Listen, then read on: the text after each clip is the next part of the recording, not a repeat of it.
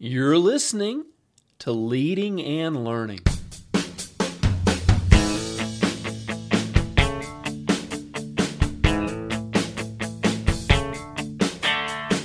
This is the place where we talk about practical leadership, theology, fitness, how to create winning habits, and so much more. My name's David Spell, and I'm a retired police officer, a pastor, a New Testament scholar, and a leadership coach.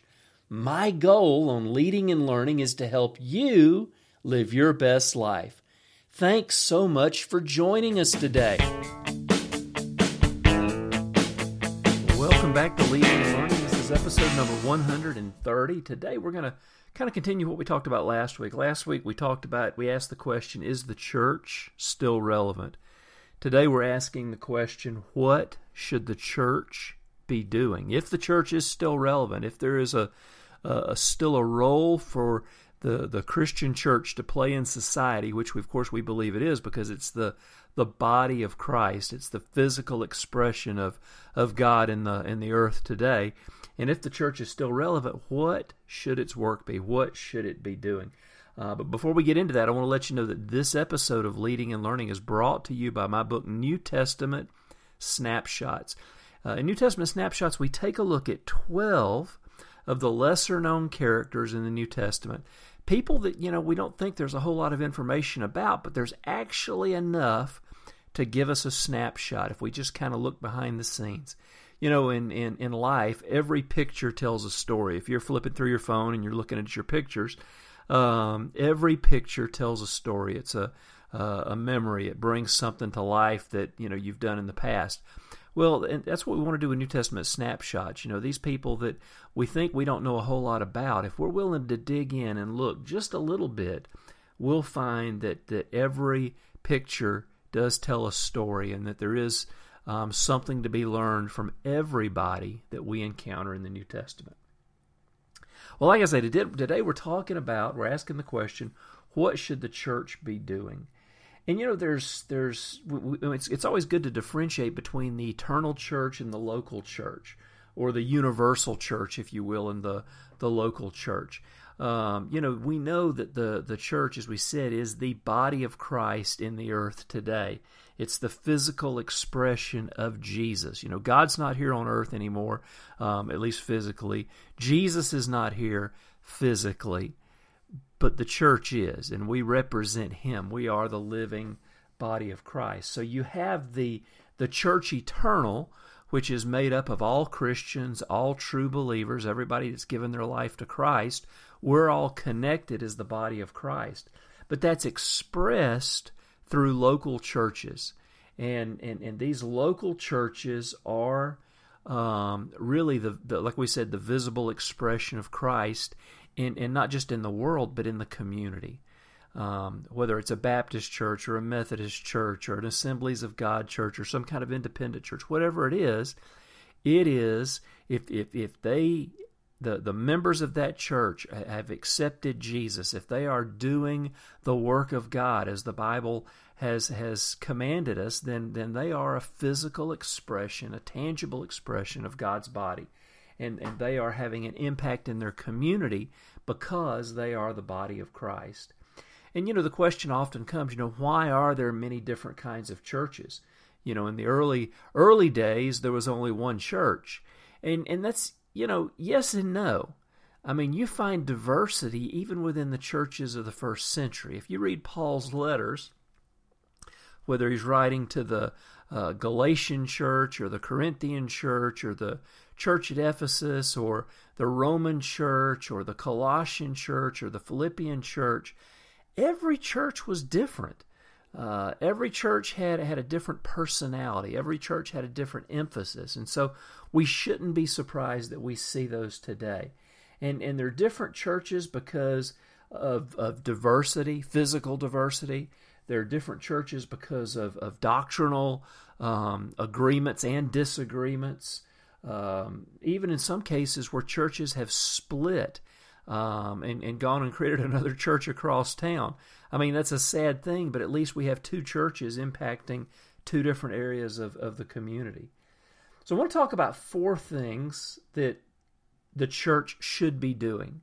And the first one is this: they should be winning the unchurched. Jesus' last command was the Great Commission: go into all the world and make disciples of all nations, baptizing them in the name of the Father and the Son and the Holy Spirit. And so Jesus' last command is really our first priority.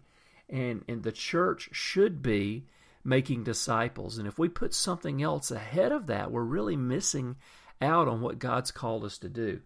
Churches are called to reach the unchurched. We should be helping people find Christ. We should be, as Jesus said, baptizing them and then, helping them understand what the Christian life is. And then that leads us to the next one, number 2, and that's making disciples.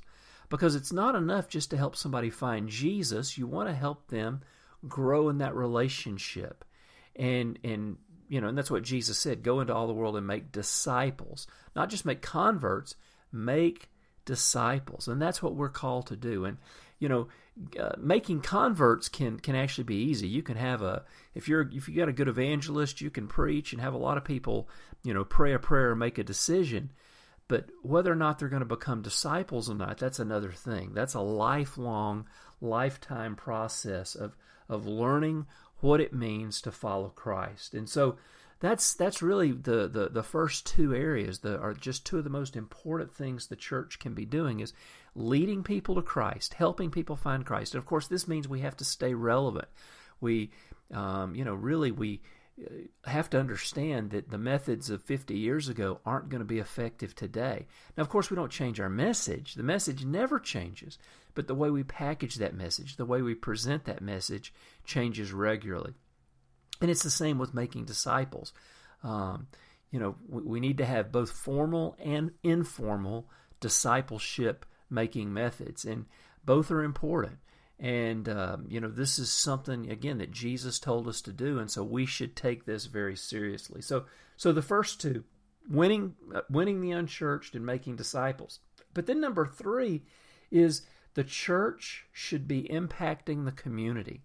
And this is through service and meeting practical needs. Now, in some situations, the church has kind of pulled back because there's this attitude that if we have contact with the world, it's going to make us unholy. And so in turn we hold back resources that could be used to help people in the community and to serve people. And listen, every church can't do everything. I mean, a small church is not going to be able to run a clothes pantry, a clothes shelter or pantry, a food shelter, house the homeless, take care of single moms, all these things. I mean, it sounds great, but in reality, if we spread ourselves too thin, we end up accomplishing nothing. So it's much better for each local church to evaluate what they can do. And it might mean 1 or 2 areas that they're able to focus on. I know one church that right now they've focused on partnering with another church of a different denomination, but they're partnering with them, supporting their very extensive and very large food pantry. And so they support it financially, they support it with people to go and man it and help and serve. Another church I know of focuses on serving single moms in the community. Another church I know of is focused on, on a clothing pantry, and they give away free clothes to people and families in need. Whatever it might be, I know of one, and several churches actually do this, that, their big push of the year, they actually have 2.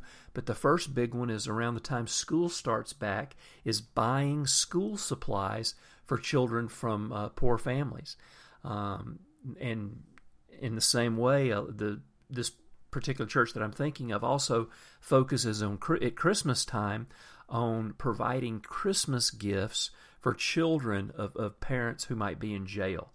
So just, again, practical things, but serving the community.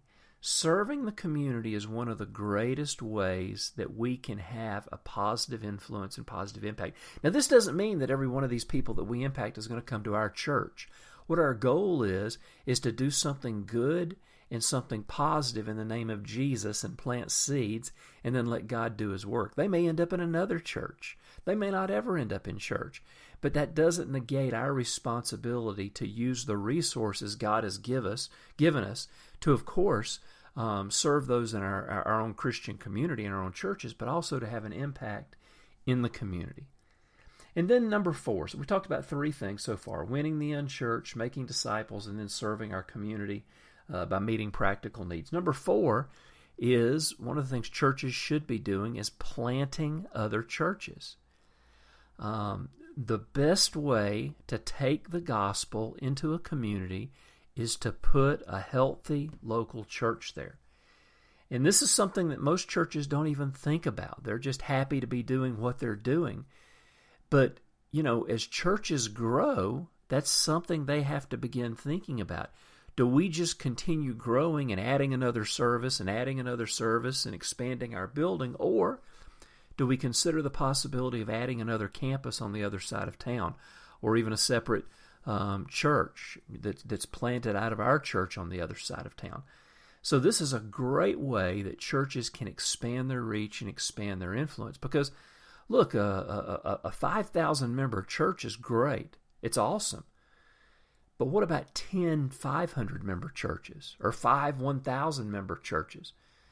We can really begin to see the potential for growth, expansion, and incredible influence if we begin to think this way. And it's not that a 5,000 member church is bad. Let's just also think about what can we do as we grow. Maybe we do need to add a bigger auditorium, or maybe we need to add another campus or plant another church on the other side of town. Just a thought. Now, three quick things that you see in healthy churches. And of course, there are healthy churches and there are unhealthy churches. But just talking about healthy churches, I want to just give three things that you see in healthy churches that are causing those churches to grow and have such an impact in the lives of their members. First of all, there's faith. There's an atmosphere of can-do. There's an atmosphere that no matter how bad things might be, God's in control. There's this attitude of faith that says, listen, God is going to come through for me. There's this attitude of faith that says, you know what? Together we can believe God for miracles. And this faith atmosphere is what keeps people from falling into depression. Because if we're not in a church, if we're not in a positive place, if we're not in a place that's filled with faith, when the storms of life come, it's so easy to fall into that black hole of depression. But if we've got people around us who believe in us and are cheering us on and are encouraging us and are believing God for us, then we're going to see miracles in our lives. So faith. And then there's this atmosphere of hope. There's faith and then there's hope. And hope is this atmosphere of positivity. It's this belief that things are going to get better. Yes, I might be going through a tough time, but I've got hope that it's going to get better. And again, it goes back to faith and hope working together. I believe things are going to get better because my trust is in God, but I've got people that are coming alongside of me and encouraging me and saying, listen, it's going to be okay. It's going to get better. And then there's love. There's faith, there's hope, and then there's love. Sadly, some churches have a reputation of being judgmental and hateful towards those that don't believe the way they do. And how sad is this? When I read the New Testament, when I read the Gospels, and I've been studying the New Testament for 40 years now, and when I read the New Testament, when I read the Gospels, the only people that I see Jesus really getting angry with are the religious people. Those who were struggling in life, he extended his hand to them. Now, he tried to help them to change, and he would often say, look, go and sin no more. But he never beat them up. But often in church, we create an atmosphere of self-righteousness and judgment and critical attitudes and critical spirits instead of love. And an atmosphere of love is an atmosphere of care. It's this idea that we want to help people get healed. We want to help people get delivered. We want to help people grow in their faith. We want to help people connect with God and help with other people and connect with other people. We want to bring people on a journey where they can connect with Christ and then become disciples and grow into all that God's has called them to be. But that only comes in an atmosphere of love, because an atmosphere of love is an atmosphere that people can grow in.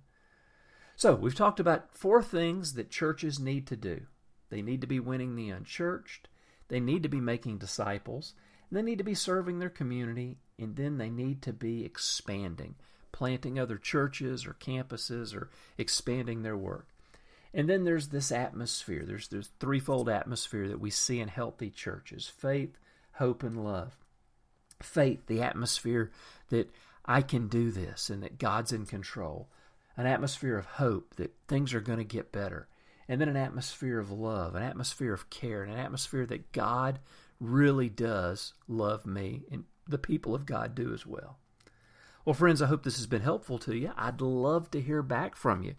What are your thoughts? What do you think what do you think are some other things that the church should be involved in? What are some of the ways that your church is impacting your community? I'd love to hear about it. Go to davidspell.com. Leave your question or comment in the comments section for today's post. And while you're there, make sure you sign up to get my free newsletter. I send out 3 blog posts a week, and by subscribing, you will not miss a single issue. Well, friends, thanks for being with me. Hope you have a great rest of your week. We'll talk to you again next time here at Leading and Learning.